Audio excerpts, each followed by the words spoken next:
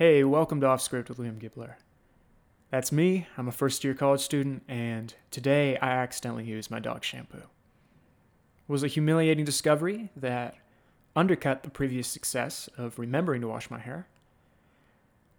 I don't know how I'm going to recover from this, so just keep in mind my fragile emotional state when making decisions related to me, like grading my term papers or deciding whether or not to give me half your sandwich. Just think about how you would feel in my situation and let your heart guide you. I swear to God it wasn't my fault. Or maybe God is the wrong thing to swear to, because this was a literal cosmic joke. The amount of pieces that had to come together for something like this to happen is movie level.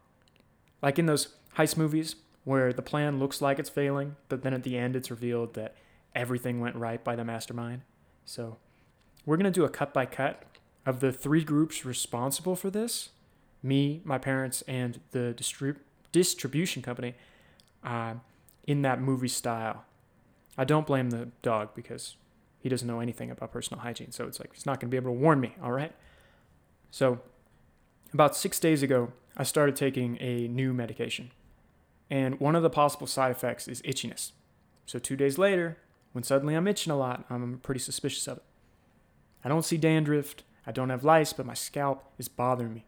So I asked my mom about it, and she says it's easy for hair to dry out in the winter, and you have to wash your hair more in this particular season. I was like, okay. I figure it's a good idea to try washing my hair more before deciding it's my med's fault. Now, around the same time as that conversation, she and my dad noticed that the puppy is getting pretty dirty, and they decide it's time for him to have his first bath. Big deal.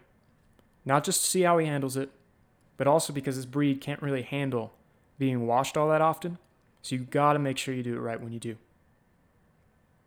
My family really cares about the quality products, none of that, junk put in it, so whatever they get is gonna have good things for dogs.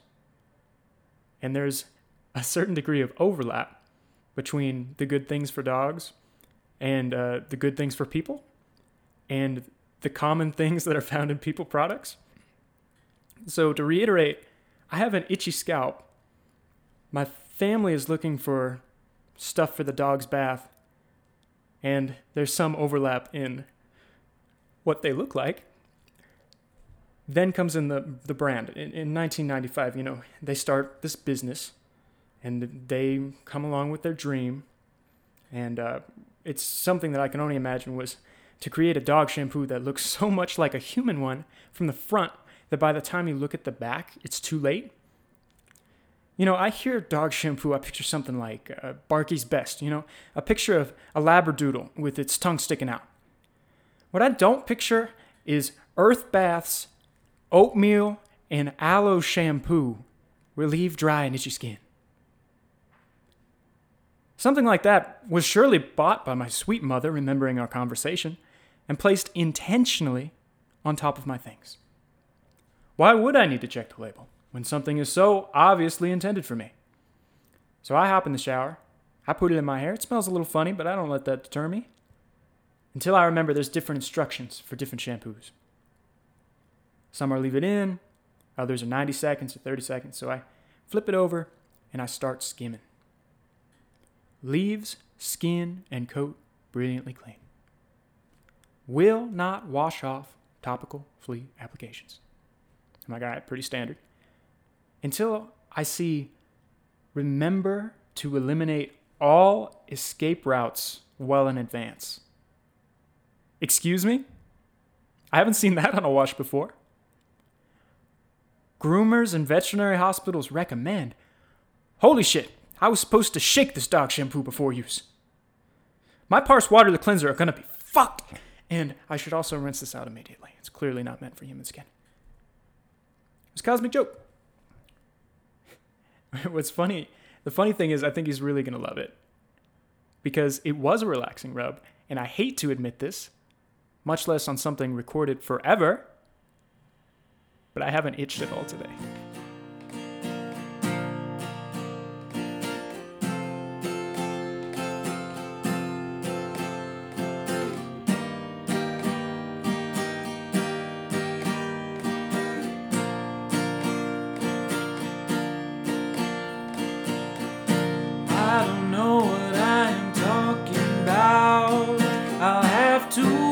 see.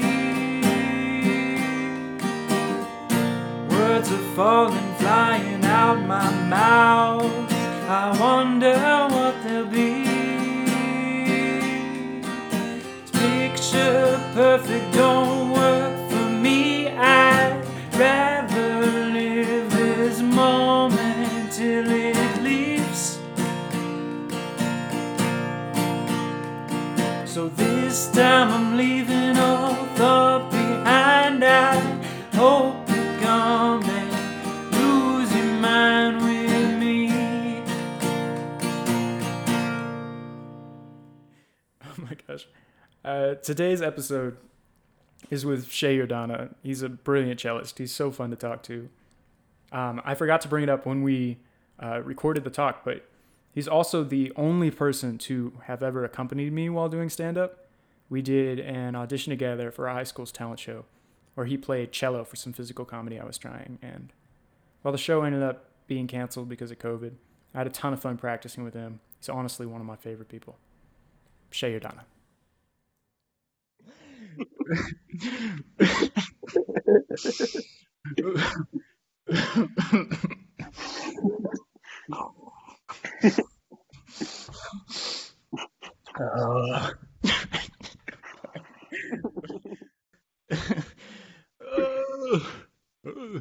Hey, how you doing? Hey, buddy. Ma. Hey, Shay, welcome to the podcast. It's good to see you, bud. Oh, it's fantastic to be here, Liam. It's fantastic to be here.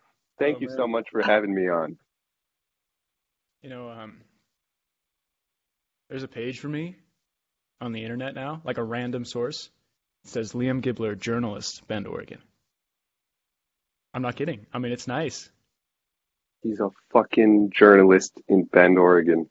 That great random websites called like Muck Row or something like that. So it's not like the best website to be promoting you, right? It's like I don't have any websites about me, so shit. Yeah, but Muck Row literally means shit. It's like the shit lineup, right? The Muck Row. Like, is it an insult? Are they dragging me for being? This guy's a fucking journalist. Look at him. Look at him. Can we call me a journalist? You know, and that's a funny thing. I don't know what the qualifications for a journalist are, but I interview made-up people from my head, right? You know, I write, and then I write what they're saying. It's like, even if they existed, these made-up people, I don't care what they actually said. I'm writing what I think people will laugh at, right? I mean, you're journaling. No, I don't think. Never mind. Starting a little too off script. Yeah, I think I swear to God, I have questions prepared. I'm a professional. No, it's super exciting, man. Thank you so much for being here, genuinely. The pleasure is mine. Thank you so much for having me on. I mean, really appreciate you. You know, I thought about you. I was like, when I was starting the show, I was like, there's anybody that I think could stand up to the pressure, you know? Like, you'll have a good time with it. I think that it's not like we're one of problems, but you'll have a fun time with it, and we'll be all right. Oh, yeah. I've been looking forward to this for a while, and I've been like, damn, you know what? At the end of this, like, last week I was like, you know what? I just got to stick it out until the day that I get to be on Liam Gibbler's podcast and look at his cute face. Oh, I appreciate you, dog. It's one of those things, man. Like, the speech they gave me before we started to try and instill confidence. You met Tristan, right? Yeah. He's telling me, he's like, hey, man, I'm not trying to drag the equipment here, but honestly, I think we could get some better stuff over at, at my house or on the thing. He's like, not what I want to hear 5 minutes before I start to get it. He's like, I don't know about these mics. I don't know about the placement here. That's like getting on a flight and having your pilot be like, yeah, just so you guys know, like I don't have a whole lot of confidence in like these engines, man. Like, right. Like it'll work. It'll get us from point A to point B, but shit, man. It's okay. I mean, I've definitely heard bits on it so much, but that idea that like you can't have a pilot that's anything other than calm or happy, right? Like Yeah. anything other than that is the worst. Like you don't want an angry pilot. You don't want someone like man, you'll never forget what my bitch wife did to me today. You don't want that guy. You don't want the sad pilot. You know, they're like, why shouldn't I crash into a mountain? You don't want that guy, right? There's nothing you want. Yeah, they have to be having a good day too. That's why they're always like, this is your captain speaking. Welcome to the fucking, they don't say it like that, but Yeah, that would bring a little red flag. This is your fucking captain speaking. Well, welcome aboard, everyone. I don't know, just sit the fuck down and. Yeah, maybe that wouldn't be the best, but I'm not a pilot, right? I don't Thank know. God you're not a pilot. Okay, I don't need that kind of attitude from you. My damn show. About to call this Off the Planet with Liam Gibler. I'm gonna punch you off the. Making sense. Okay, we're gonna get moving here. Let's Yeah, cut the bullshit already, all right? Okay. All right, man. How are you doing? How was your day been so far? It's been pretty good. It's yeah, honestly, before coming on, I was a little bit stressed out because I wasn't sure where I was going to record this, and I went back into my room, and I have 3 roommates, and I was like, man, I'm about to record a podcast, so you're gonna have to like get the fuck out in like 10 minutes, and they didn't. None of them did. So a little bit. I'm here now. It's been good. It's been a day where I've been going to classes and thinking like, shit, I gotta find something funny to say later because. Swear to God, I've got a piece of paper off screen that just says quips. Just quips in case things get slow. Oh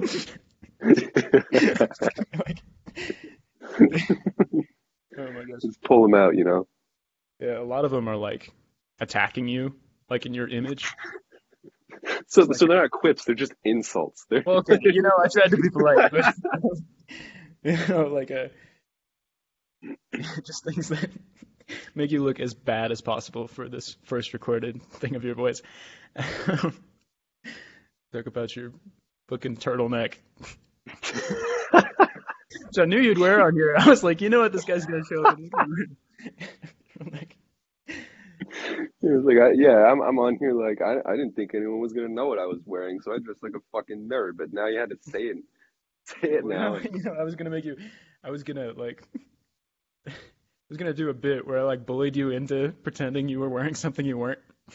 I was gonna like that's one of them. I was gonna be like, it was like for all of you at home, I guess he's wearing what I'd call a peckless t-shirt.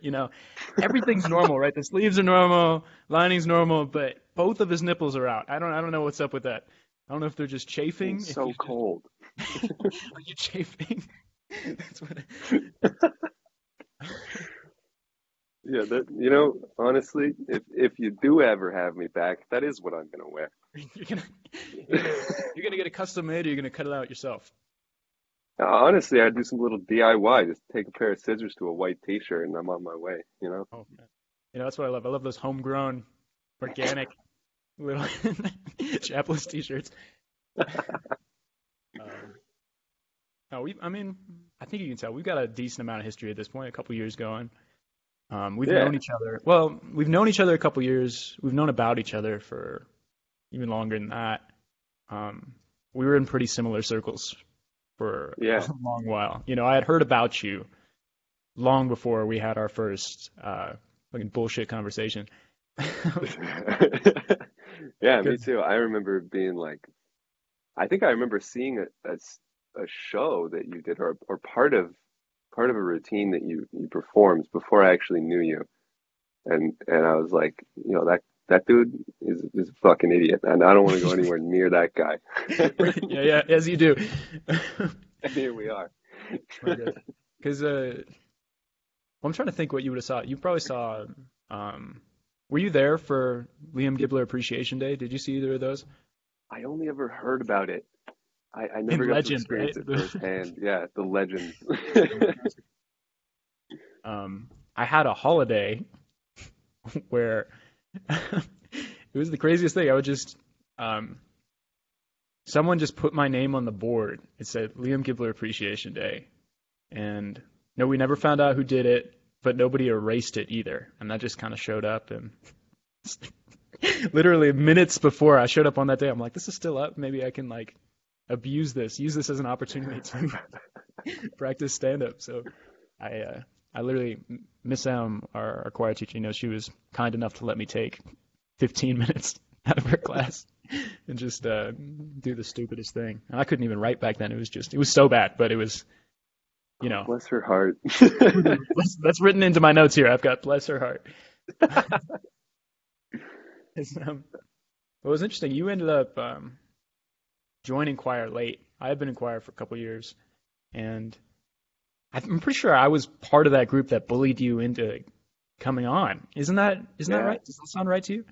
Oh, it totally does. I just kind of remember I remember first considering it, and Miss M had come up to me and been like, there's been some talk like. That's your Miss You M should voice. join, Dude, she's like, it's your old lady. Oh. Yeah, wait here. I can do a better impression. So there's been some talk. I don't know why she has an accent. This isn't how she talks at all. There's been some talk about you joining choir. You think about joining choir, and initially I laughed because I thought she was joking, because I didn't think I was. Well, I honestly thought that I wouldn't get in, but yeah, I do think that it was a group. I do kind of remember just being bullied into it, and then I found myself like singing for Nico, who was testing my range, and I just remember being like, "How did I get here? Like, I'm supposed to be on lunch. Like, what's going on?" And and then honestly, it was such a good decision. I kind of like it made me want to do more of that. I wish that I had joined earlier in my high school career, but it didn't end up that way. Yeah. Well, I mean, you were so dedicated once you came in. I mean, Yeah. I remember, well, in some ways more than others, right? Because we were showing up 25, 30 minutes late with coffee every class, which, she never really forgave me for because I was the section leader, right? So I was actually supposed to be in charge of. She actually pulled me aside probably fifth, sixth trip down, and she was like, "You're not really setting a good example. I'm gonna need you to start coming to class earlier." No, but so you weren't on time, but you had so much dedication. I remember it was probably your second class in. You have asthma, right? And you have an inhaler, but I guess you were a little embarrassed about a medical condition that everyone agrees. Yeah, I don't even know why. I'm so shy about it. We're singing, which is I don't want to say sport, but it's an exercise that requires the ability to breathe. You have to be able to take breaths to sing. Yeah. He's standing next to me, and Shea's just having a full-on asthma attack. I looked over, I'm like, "Hey, are you okay?" He's like, I can't. And I'm like, "Hey, dude, just take the inhaler. Go out in the hall." He's like, I don't want to make a scene. He's just like anything to not bring attention onto yourself in that first class. You're like literally almost passing out.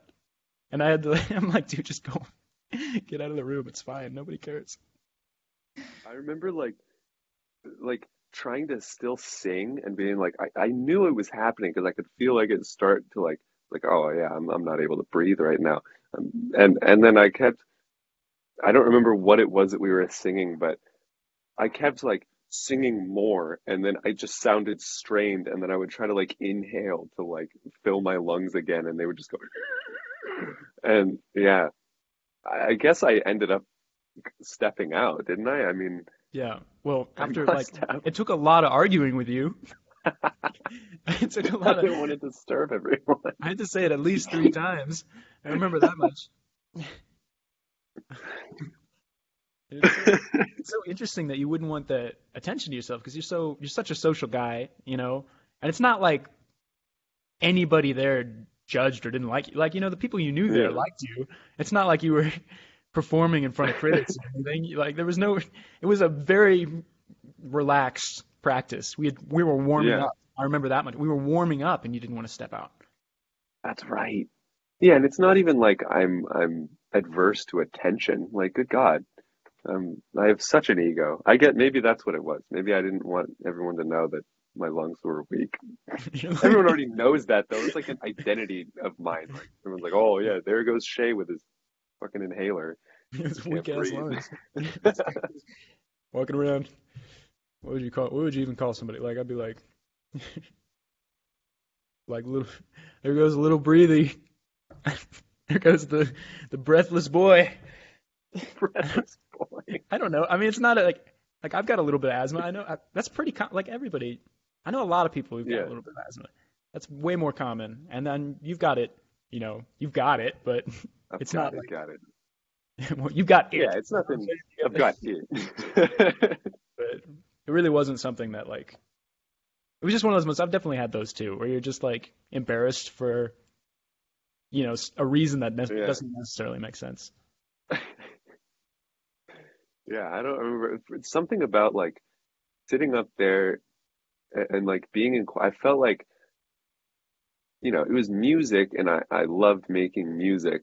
I mean, that's what I do, and I love making music, whether I'm singing or playing the cello or whatever. But I definitely was out of my element to a certain extent, where I felt like, you know, definitely like I was the non-singer that was in choir, but like, I have pretty good pitch, so I was kind of winging it. But it was funny sitting there being like, I guess having an asthma attack. I also remember the kid next to me. I literally don't remember his name. I remember one time that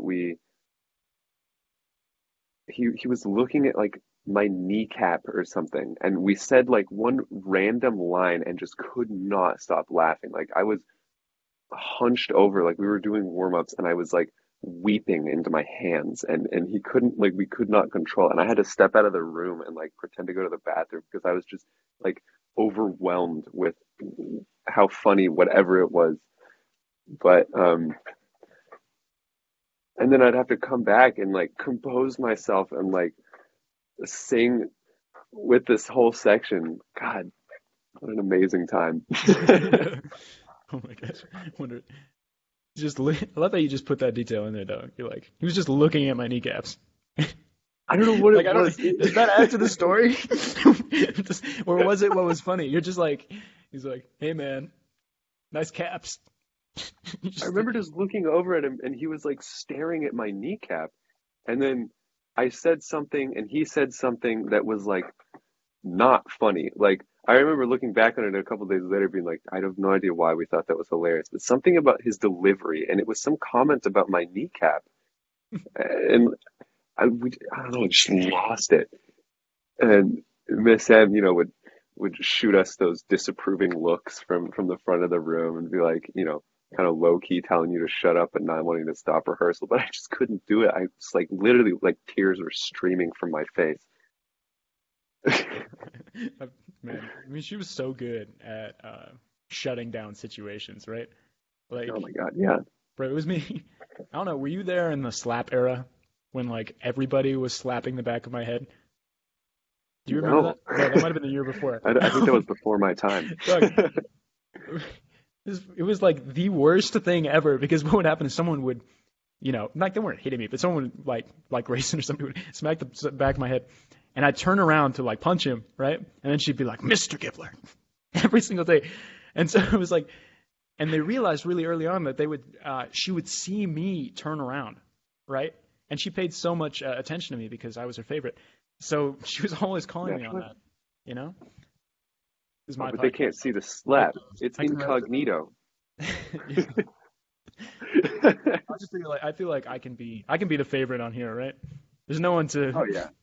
there's no one to fight that. Listen, the only other person is here is me, and I'll vouch for it. Like it's true. Like you walk in the room and she lights up. Like, oh, choir doesn't start until Liam Gibler shows up, and Who's going to disprove it? Nobody. Nobody. That's just fact. That's just true. It's just fact. Well, she loved you too. She loved you quite a bit, man. We had.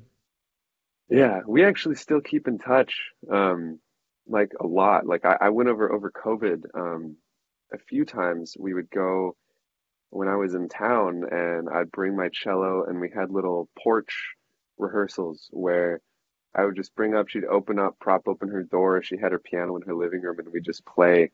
Um, it was so nice too. Like, I mean, honestly, she, other than you and like maybe two other people, like she's one of the few people that I actually kept in contact with. Um, but yeah, I mean, that's the reason I joined choir too, was in large part because like we just hit it off so well when I was in orchestra. Just for a little of context for the listeners, the orchestra at our school was like abysmally small. Like we had like, well, the notable thing is that I was the only cellist. So and it was kind of just like a beginning orchestra. So she, when I shadowed the school, she sort of begged me to come. She was like, please transfer to this school. Like, we need anyone who can play an instrument in this class. They're going to shut down the program. Like, please come. Um, and then I ended up in choir. I ended up sort of helping teach the orchestra class. And that was such a great part of my otherwise pretty unremarkable high school experience. Well, it's that's when I was exposed to you being a cellist. I didn't know you were an instrumentalist. Yeah. We had first started getting to know each other. We were in music theory, right? So I knew you knew something about music. I knew you were in orchestra. I didn't know anything about what you played or whatever. But I was in psych class when you would have orchestra, and I would routinely. Right, yeah. Wait a minute. That makes me sound like I'm a bad student. I didn't have a class while Shea was in orchestra, so I would routinely show up to go take naps upstairs. Is there a good way to say that? So what happened is I'd walk in, Miss M would give me whatever glare, or she was so good at she always had a witty remark about me coming in. Oh yeah. No, she was like just on it, the whole time. Lock and I'd come in and she'd be constantly. like, okay, side note, real quick. I came back to the school for an interview a few months ago. And when I came in, I saw her for like 2 minutes, right? And I was like, oh, hi, Miss M, how are you doing? And she looked down, I was wearing pajamas. And she's like, so I see your wardrobe hasn't changed much. I'm like, okay. Which I love her. for our listeners, I'm also wearing pajamas for this podcast.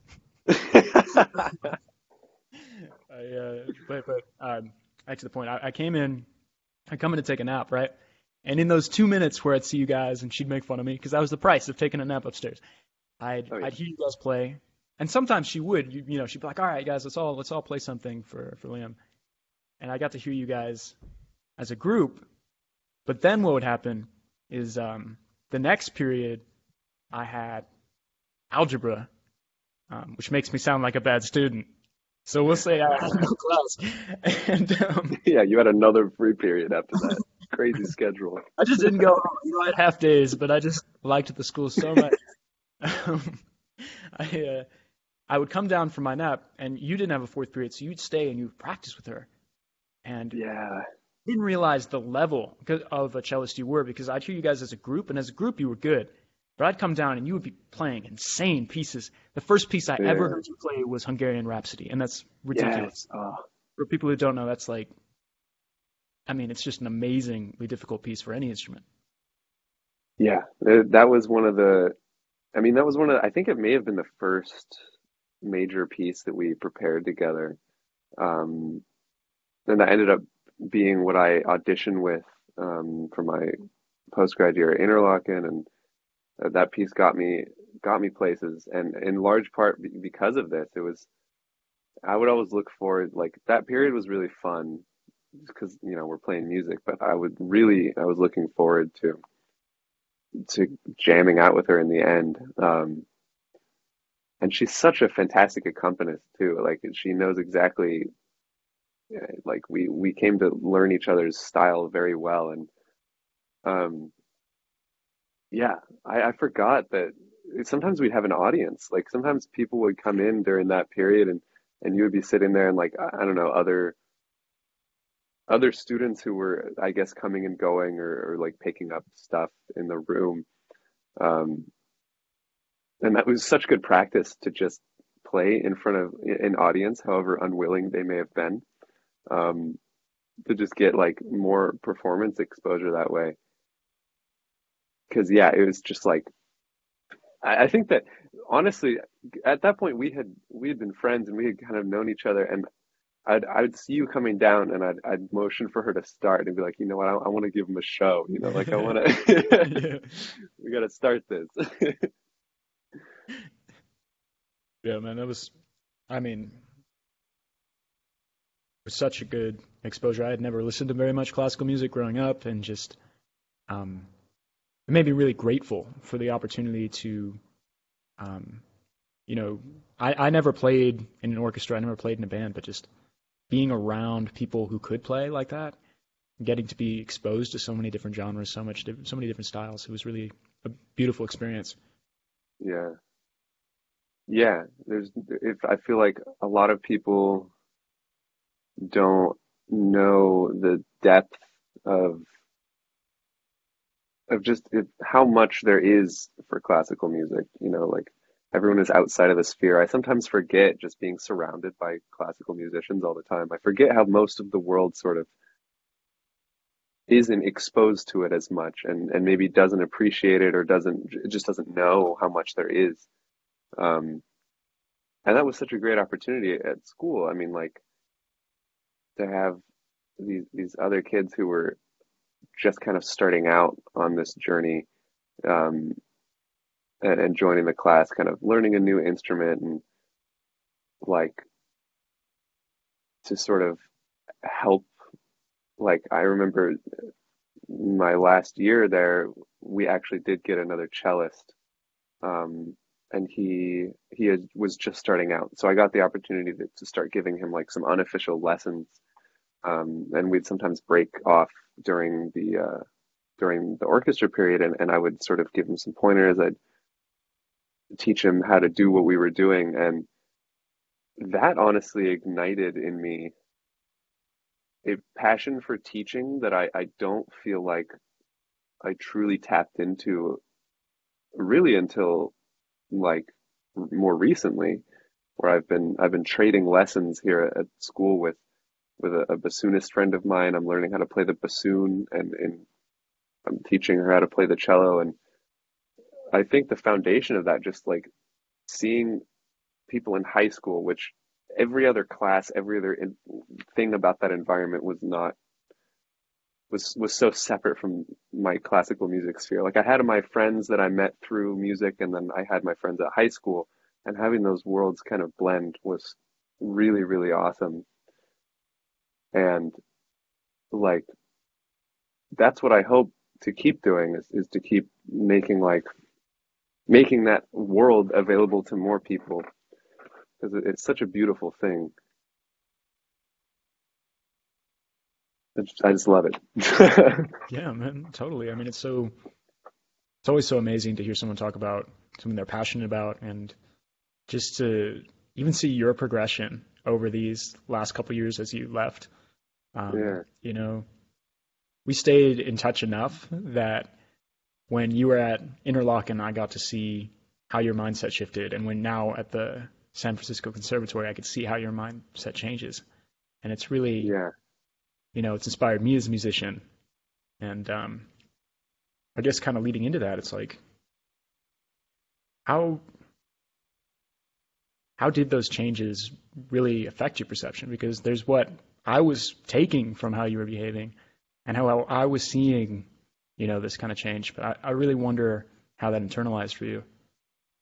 Yeah. I mean, it definitely sort of, the world of music, which sounds like such a cliche to say, but it really is sort of its own world, where it brought me out of, I don't know, I think a lot of people experience a lull in high school and in earlier years where it really, nothing inspires them. I definitely found that for my time in high school, especially in the early years, I found it to be a struggle, um, to sort of keep my head afloat and want to pursue something. And then I engaged more with music, and there's something about, like, for me at least, like improving on yourself and taking your own skills to the next level. And that's one thing, and that's amazing, and there's so much drive there. And then I discovered more and more the community around that, which is so tight knit. And those were really the big changes. Like when I, started with joining choir, where I'm just like, even just having another hour or so out of my day surrounded by music was just so fulfilling. And then I just sort of ran with it more. Like you start playing more music, I start rehearsing, like practicing and just jamming after class. And then at that point, I wasn't even really sure that I wanted to pursue professionally. I knew that I was always going to be a musician, but I was still sort of on the fence. Like, I don't know, like, it's a difficult career to pursue. But just as I got more and more involved with community and I met more people through just like chamber music camp, I did the chamber music camp of Portland, for many years. And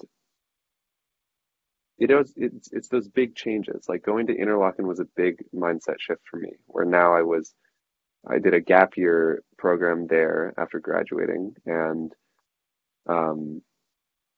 again, I was just immersed in a new environment full of more people who were as passionate and dedicated about this thing, and we could share it. And that was inspiring, despite it being a COVID year that ended up not so much how I was expecting. But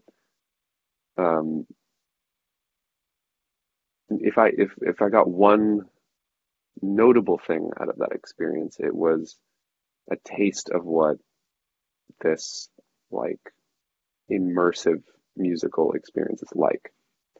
And that has been like so transformative, coming and starting my first year here at the San Francisco Conservatory. It's like it's that times 10.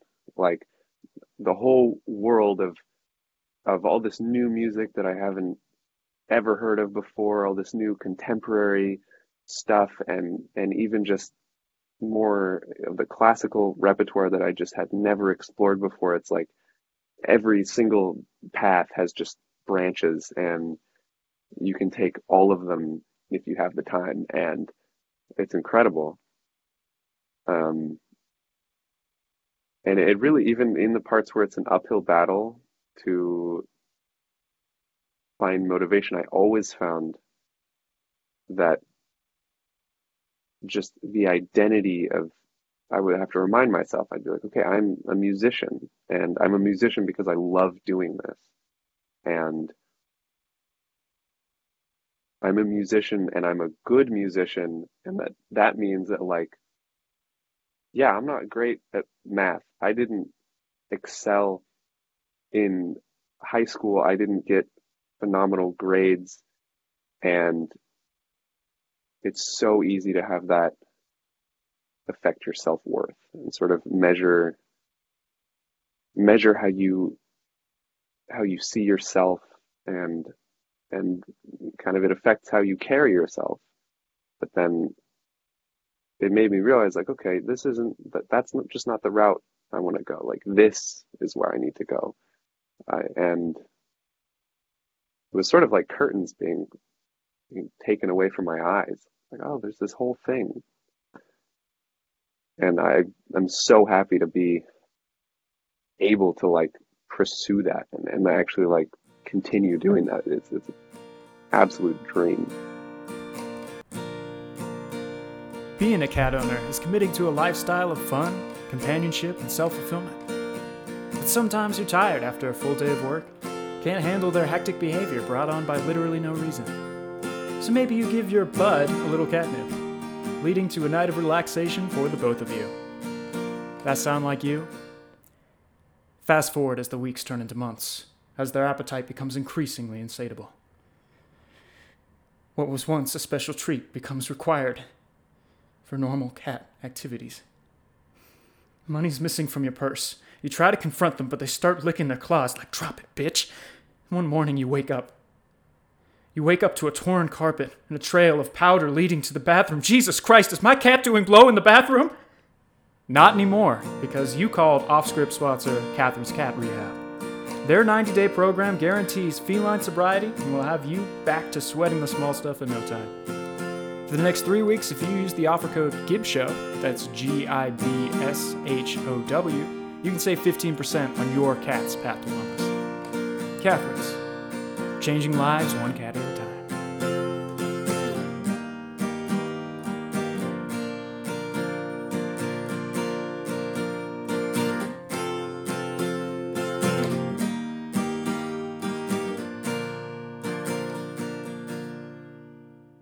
I know when we were in high school, I'm not sure how it was for you in Interlochen or at the conservatory where you are around primarily musicians, but I was labeled as like a choir kid, and you were definitely labeled as this orchestra guy. And I wonder, I mean, how did that click kind of structure? How do you think that affected, not just your thinking then, but maybe the route you've taken now? Yeah, that is just such a fantastic question. I love engaging with this idea because, with these labels, it's funny because I felt like it always came from people looking in from the outside. Like I've never been called a band kid. Funnily enough, I got called a band kid, even though I never did band. It was just sort of like oh, you play music in high school, you must be a band kid. Mm. That always kind of irked me. I was like, man, I'm not a band kid. I'm not even an orchestra kid. I'm just like a kid, and like I play music. Mm. And it definitely, despite any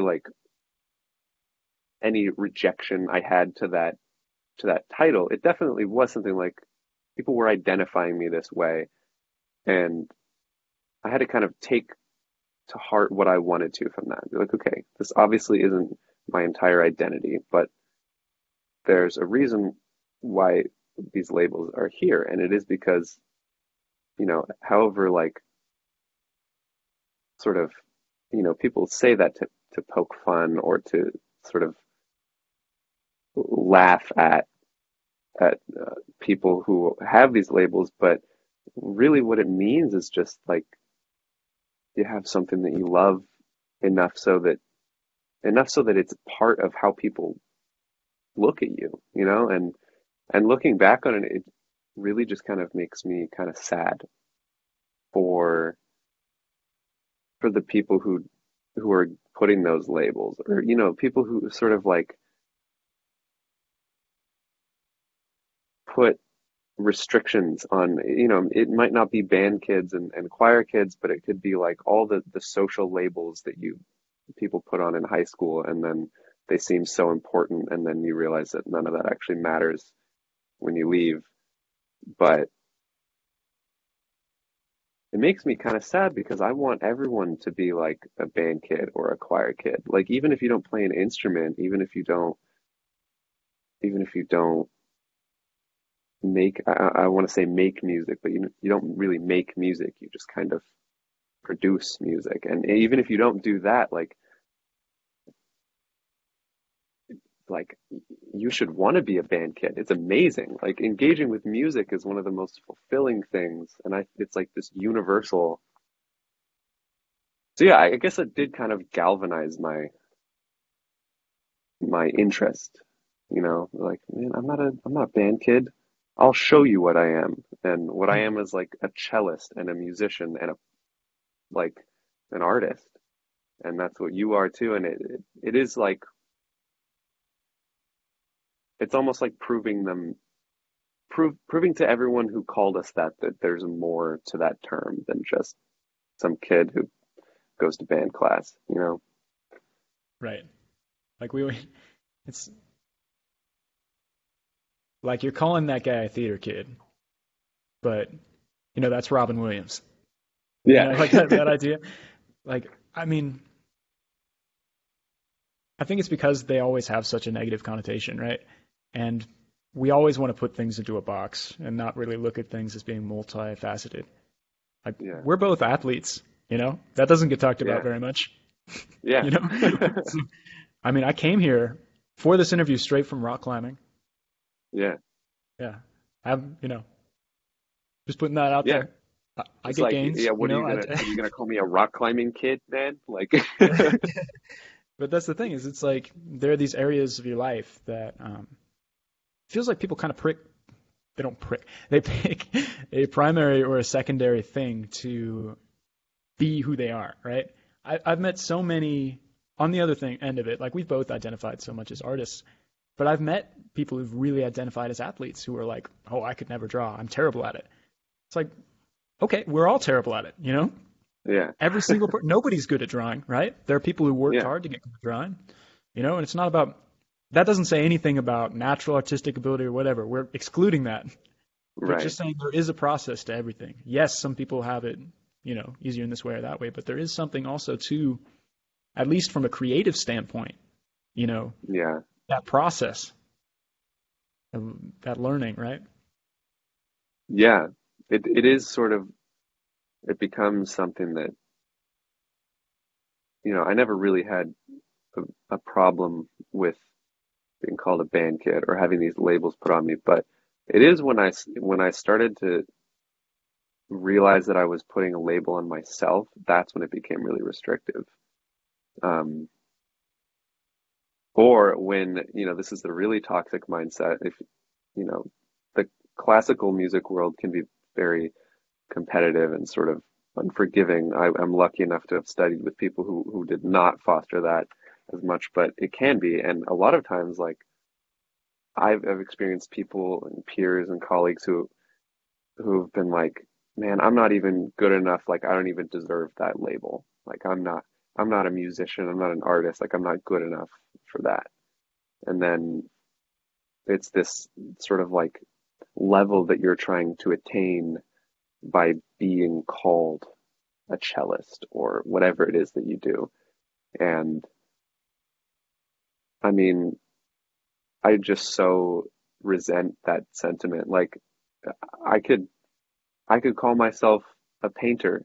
I could start painting tomorrow and be a painter if I paint every day and love doing it and have a desire to improve and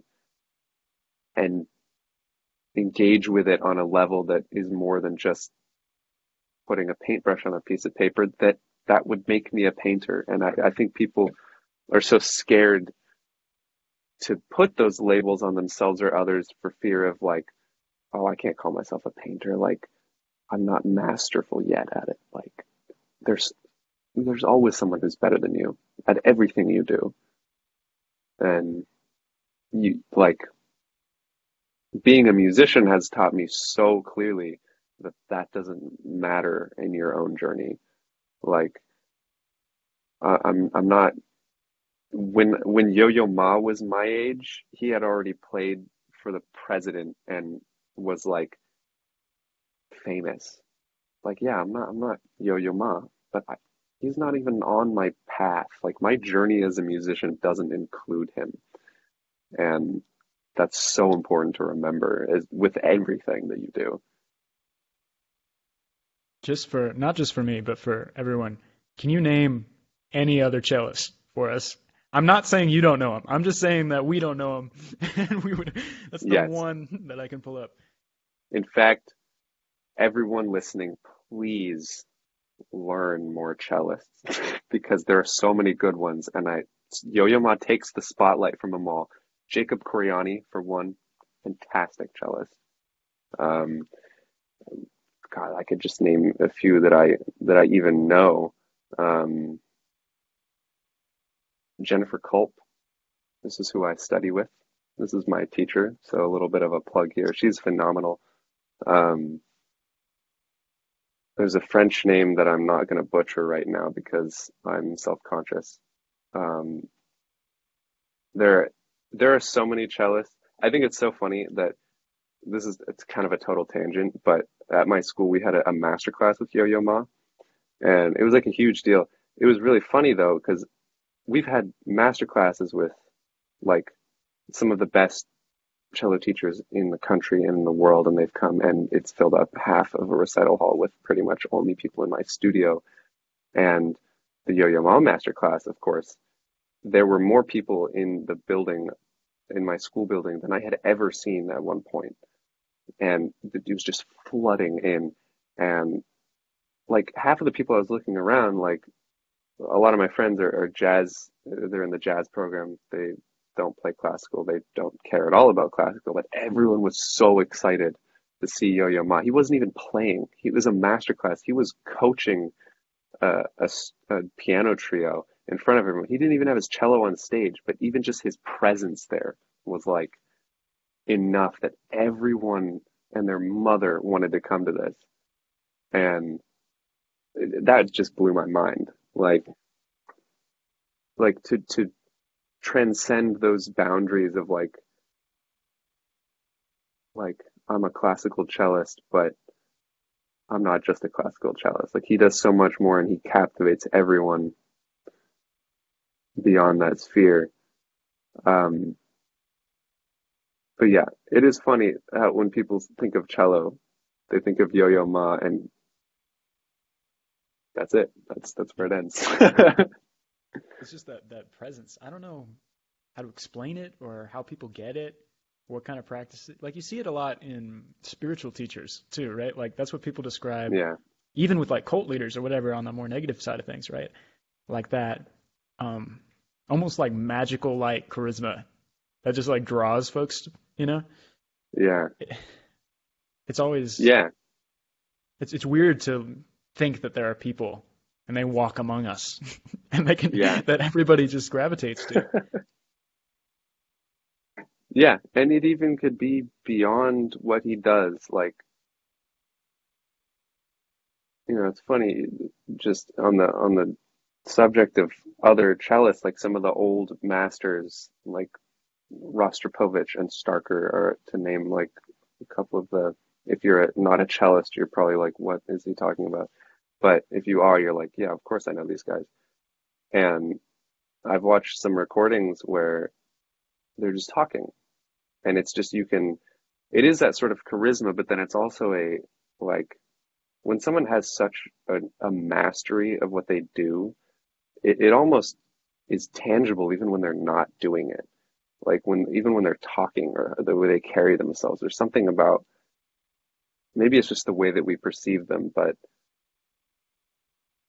there's an air about it. Like even through old recordings where I'll watch like these cellists that I have looked up to and learned from since I was little, like I don't know, I feel like if I met, I mean, most of these guys that I'm talking about are dead already, but if I met one of them in real life, I probably would just like my knees would buckle. Like I don't know, it's just there is that charisma. And it's funny that you mentioned cult leaders because it is kind of similar in in some ways to different instrument groups where you have like a set of repertoire that everyone knows, in like all the cellists know all this, but no one else is really familiar with all this. And then there's like you can have full conversations with other musicians and they will have no idea what you're talking about. Like Like, our 3 hour discussion on microtonalism. yeah. Yeah, exactly. No, I totally. You know what comes to mind? I think about well, jazz musicians. I don't know how often it's happening now, but at least they used to haze kind of new jazz musicians by saying like, whatever, we're playing this piece, right? And then they'd say in the usual key, Yeah, so that people who'd been learning from like fake books, so like which are inaccurate yeah, versions of a piece. Like, so say your book is in E, right? and the usual way they play is in B flat. So Yeah. now you sound like shit on your first Yeah. first performance with those groups. It's like they're like, all right, if you don't learn from the recording, Right. and I'm sure the jazz people, I don't know if that's still common practice or not, but I know that was a big deal for a long time. Yeah. It's crazy. Yeah. I mean, my roommate, one of my roommates is a jazz trumpet player, and I'll listen to him. He'll be sitting there in our living room, just he'll learn a new tune, and he'll just put it on the speaker. He'll bring out his horn. He'll bring out what he plays flugelhorn and C trumpet and B flat, and he'll just bring out one of them and just play it. And I'll be like, when did you learn this? Like, oh, I'm just playing it, like by ear. Like, you, what? And he'll transcribe. He sits down, he's like, I'm going to transcribe this new solo. When I hear transcribe, I think like, write down. That's not what he means at all. He means just sit down, listen to it a few times, and then spit it back out in his horn. Like, Yeah. and it's perfect.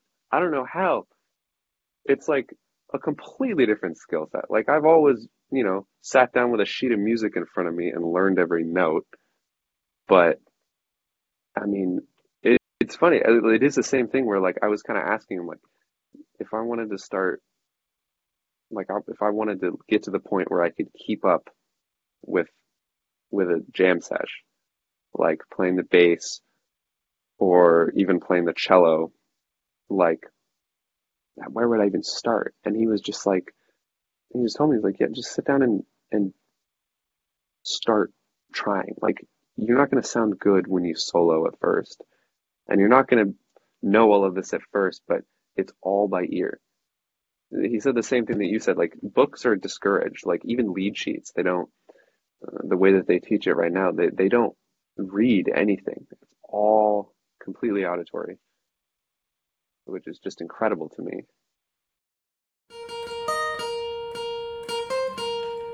Because yeah, you can bring art into everything that you do. Like, I can be my artist self while I'm like organizing cabinets, and then suddenly I'm turning it into an art piece. Or like, anything that you're doing, there's a certain mindset where it's really pure because, never have I encountered an artist who does art with an ulterior motive. To me, that doesn't really exist. Mm-hmm. Well, it's really interesting. It's a question that comes up a lot with meditation, right? Like, is there a way to be like an evil meditator? Yeah. Well, because it's like, how much does intention? Well, so we're talking about how important intention is to being an artist, and with something like that example, say I'm only meditating because I know of the benefits, right? And I'm like, it's gonna give me clarity, and then I can destroy this company from the inside, or I don't know, whatever meditators would do. That person's still reaping the benefits of meditating, right? They're still growing calmer and more like understanding of themselves. Yeah. So in the same way that it's really hard to be an artist with an ulterior motive, because just the act of I guess doing art, because it's not always creating, but just being in that space, it's something. It's not, even if you're just in it for the profit, you're still getting something, whether you recognize it or not, just from the action. Yeah, I don't even think that, I really do think that there's a purity about it that it's true, like even if you go into it with an ulterior motive, like you're meditating for some evil thing, or like if I started playing the cello because I was like, I don't know, I wanted to destroy the world with my cello playing, or I think that's the plot of Umbrella Academy. I'm pretty sure. I'm like legitimately, I think, isn't it like an evil instrument? I haven't actually seen it, which is well, terrible. I haven't either. I think I didn't. I read part of the. I'm sorry. I'll come back to you. I'm sorry. I just read part of the comic, and I just remember like no, it's like a violin. She turns into like an evil violin. Yeah. Okay. So even if you start playing the violin because you're evil and you want to destroy the world, like you're still gonna there's still something that you feel when you play music, that no matter what you felt going into it, you're now in this place and you now feel this, and you're now creating and feeling and engaging with beauty.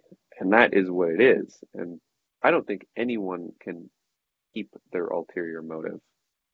If it's true, like, unless you like decide that you hate the violin and you hate the sound of notes and you hate happiness, but I don't think that's even, nobody who's like that is going to pick up an instrument and try to play something, you know? I think it takes a level of distance, right? Like, I Hmm. guess if you're playing but you're not there, maybe if you're like, you're practicing or you're performing or whatever, but you can't be fully engaged with it and feel anything other than like the ecstasy of that moment, right? There's nothing Yeah, like, that's why, rock players are always like making that face, yeah. when they're on stage because they're just like in it. Oh yeah. Dude, I was at a show where these two guys were playing, right? And they would take turns soloing, this guitar player and this sax player. And they were both making the face, but they'd like walk around in circles around each other, and they'd like make eye contact with like like unbreaking. Yeah. It was really like it was like some sort of courting ritual. Like I don't know if they were trying to like try if they were the mates, if they were the potential mates, or if they were trying to like ward off, like they both picked the Yeah. same person in the audience they were going for, and they were just like battling it out. Yeah, it's so funny. It totally does seem like that. It's like a total performative thing because like I make faces when I play. I've looked back at recordings of myself and been like, dude, it looks like I'm taking a shit or something. Like sometimes I'll look at it and it's gotten a little better. As I've developed my stage presence, you perform more and more and you get a little more aware of your muscles. But like it's like my best performances and my best recordings, I make the worst faces, and it's hilarious. But now, like whenever I watch like another cellist, Sheku Kenan Mason, you may have heard of him. He played at the royal wedding, and he's awesome. And I watched this recording of him playing, and he's literally like looking up at the ceiling, and his lip is sort of curling, and his face is contorting, and that to me, when I look at that, I'm like, oh, he's so into it. And you can hear it in what he's playing. Like when you see people do those weird faces or like, make weird erratic motions, that's when I am like so captivated by the music. And it's like, look at how like into it they are. So much so that they can look like that, Like you look at a Yeah. recording of me playing Bach and I look like I'm like look like I just got punched in the face, but you can hear it like in the sound. It's like, oh, you're right there. I'm not paying attention to what my mouth and my eyes are doing. Yeah, it's so funny because I'm picturing your playing face right now. I have the rare privilege of having seen it, so it's not an image that leaves my mind. No, it sticks there. Thank God for these masks, man. Oh man, no, it's so cool just to see and hear you get so excited about something. I think you've got so much passion for music, and that's so clear. And Yeah, I feel like, well, I feel like you're just a passionate person in general because that passion kind of seeps into most of the conversations we've had. Like at some point yeah, or another, I can just see that level of excitement going up, and I really feed off that. It really makes me go up too. Um, yeah. oh my gosh, one of my favorite things that you told me about a while back, we were talking about that mushroom documentary, and Yes. I said if I'm gonna have Shea on the show, and he doesn't have anything to plug, unless did you finish like an album in the week it took? Or No. you're not, you're not like sitting on an EP, you're not ready. Yeah, actually, yesterday I was like, man, I got this podcast tomorrow. I just, recorded an entire EP and it's out. No, I'm kidding. I got nothing. You got like nah, I'm kidding. Like it wasn't clear enough from the language being used. Just in I case you lack couldn't faith tell in from you. my tone.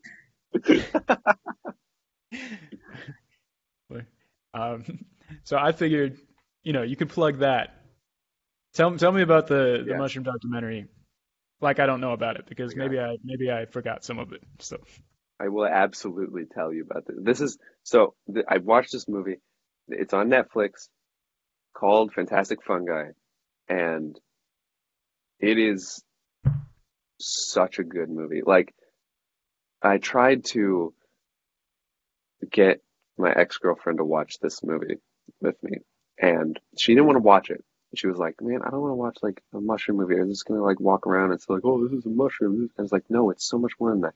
And it was like pulling teeth to get her to watch it. She didn't want to do it. Eventually, I was just like, "All right, you get up, come over here, sit down in front of the TV." She's like, "What's going on?" I'm like, "Shut up and just watch this." And I turn it on. And by the end of it, she's like going to the website, like figuring out all of the stuff, taking pictures of mushrooms and sending them to me. Like it, it's so good. Like I don't even know where to begin. This movie honestly changed the way that I plan on living the rest of my life because it touches on, first of all, mushrooms are just awesome. They're just like they're just awesome. And you'll learn that once you watch this movie. If you didn't already think mushrooms are awesome, you will. But also, like, it talks about ways that mycelium, the mushroom, the like organism of the mushroom, the mycelium can store and transfer carbon and do all this stuff. Like, they heat it up portobello mushrooms to like 2000 degrees and they can make batteries out of them. Like, and it's insane. And it gets even weirder than that. And in the Paul Stamets, my new hero, this guy is like it's in large part a documentary about him because he's such a large contributor to this field. Like when he says that like mushrooms can save the world, like he means it. Like for climate change, just for everything. And they talk a lot about the use of psychedelic mushrooms, which a lot of people are sort of adverse to or scared of, wary of, rightfully so. Definitely stuff like that is something to be approached with a lot of caution. But um, that's a whole other section of the movie where it kind of opens your eyes to the possibility of the human mind and how this can sort of facilitate that. And like, yeah, I mean, we've barely scratched the surface of what mushrooms are useful for. Like we're literally, it's, you could go outside right now and there's a good chance that if you look hard enough, you'll find a species of mushroom that has never been discovered before. Like we know so little about this. And if like, I go outside right now, if I go outside right now, if you go, there's a if good you just, chance. if There's you a just good turn chance. off the recording, just fuck right off and go into the woods in the dark. And I'll get a species named after me. I will Yeah, be the new really. it'll be the gibbler cap mushroom. So much worse than what I was gonna say. That's so much worse. Yeah, maybe Gibbler. maybe not that. That's terrible. Okay. But it's insane. And these fucking things are curing cancer. They're they're making PTSD go away. It's not just psychedelic mushrooms, it's all these things for nutrition, for like ecosystems, for everything. They're amazing. And I probably sound like a lunatic, but I don't even care because once everyone that's listening to this goes and watches that movie, they'll be like, "Oh, I know exactly what he's talking about now. This is the best thing I've ever seen." Um, so yeah, that's my plug. Like it's a great movie, and it's honestly like a field of study and a field of interest that I think is really underappreciated. And this movie does a really good job of like highlighting the importance and the capabilities from this. Like we know a lot about plants. We know a lot, Western medicine, we know a lot about that. We know a lot about ecosystems. We don't know a lot about mushrooms for whatever reason. And there's so much to offer. It's getting a little preachy, but I mean it. I'm missing the PowerPoint presentation. Yeah. Just like at restaurants they have their specials every day. Nobody ever gets. Like, have you ever had? They always try to like justify it, right? They're always like, "This is the." I know it's out of season, but on the special day, we've got the lamb chops. These were, grown really close by. They're really not, Like, man, our chef. just shut the fuck up and give me a menu. Like, So I'm like, you're coming at us like that server. You're like, I know you guys know about plants. Plants, the situation being the chicken tenders or whatever, you usually get at the restaurant. It's like, I know you guys know about plants. I know you guys know about vegetables. I'm not here to talk about those things. yeah, check this shit out. Bro, I'm all with you. I'm team mushroom for the win. Oh my god.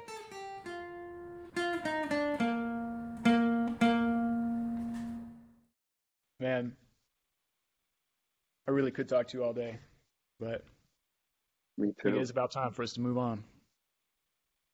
It is about that time. But thank you so much. I really do appreciate you, especially as a first guest coming on like this. Yeah, I mean, I'm honestly honored. It's so great. I mean, yeah, it's crazy. I mean, we're here. That's what's crazy We to are. me is that, I'm saying we're here. I'm here. Yeah, I'm actually here. You're You're there. here. We're in separate locations, but this was a Zoom performance from. But no, it's super impactful. It's always great talking to you. I'm going to catch up with you later. Yeah, always a pleasure. Yeah, do you want to? I guess since you didn't plug yourself, you probably don't want to start giving people information about where to find you, or do you? Do you want to give them information for the magic mushroom? Not magic. That's wrong type of mushroom. For the magical fungi documentary where they can find that. I don't know. Yeah, you know what? I'll plug both. So, not magic. You got me saying, Fantastic Fungi. Find it on Netflix. I swear to God, I'm not sponsored. I just really like that movie. I'm not getting paid. You can also follow me on. I guess I'll plug my Instagram. It's Shea Joaquin. No one is gonna know how to spell that. So good luck Yep. to you all. Yeah, they're not gonna, I guess not. I'll put it in the description for you. There we go. But yeah, Oh, that's about all I'm gonna plug. all right. I'm a man of simple plug. Yeah, we can cut Yeah, that. not unlike other things. Yeah, Yeah. do continue, Mr. Well, Gibbler. I don't know. What I don't know if exactly? I said I wouldn't do that for this. I wasn't going to bring that up. I might put it on. You know what? I hope you know that everything you've recorded, I've recorded, is no longer within your rights, and I can monetize. Sign that all away. There's some So, deleted scenes. Take it out of context. hey, we'll see. So that story you told me about the beef stick. You watch your back, or it's going to be on my Patreon. All right. I'm about to make Get a little sneak peek. I'm gonna sell it as an You know what I'm gonna do? I'm gonna edit it so it looks like you're doing what you said you were doing in the story, and I'm gonna sell it as an NFT. That's what's gonna happen. My career's over before it even started.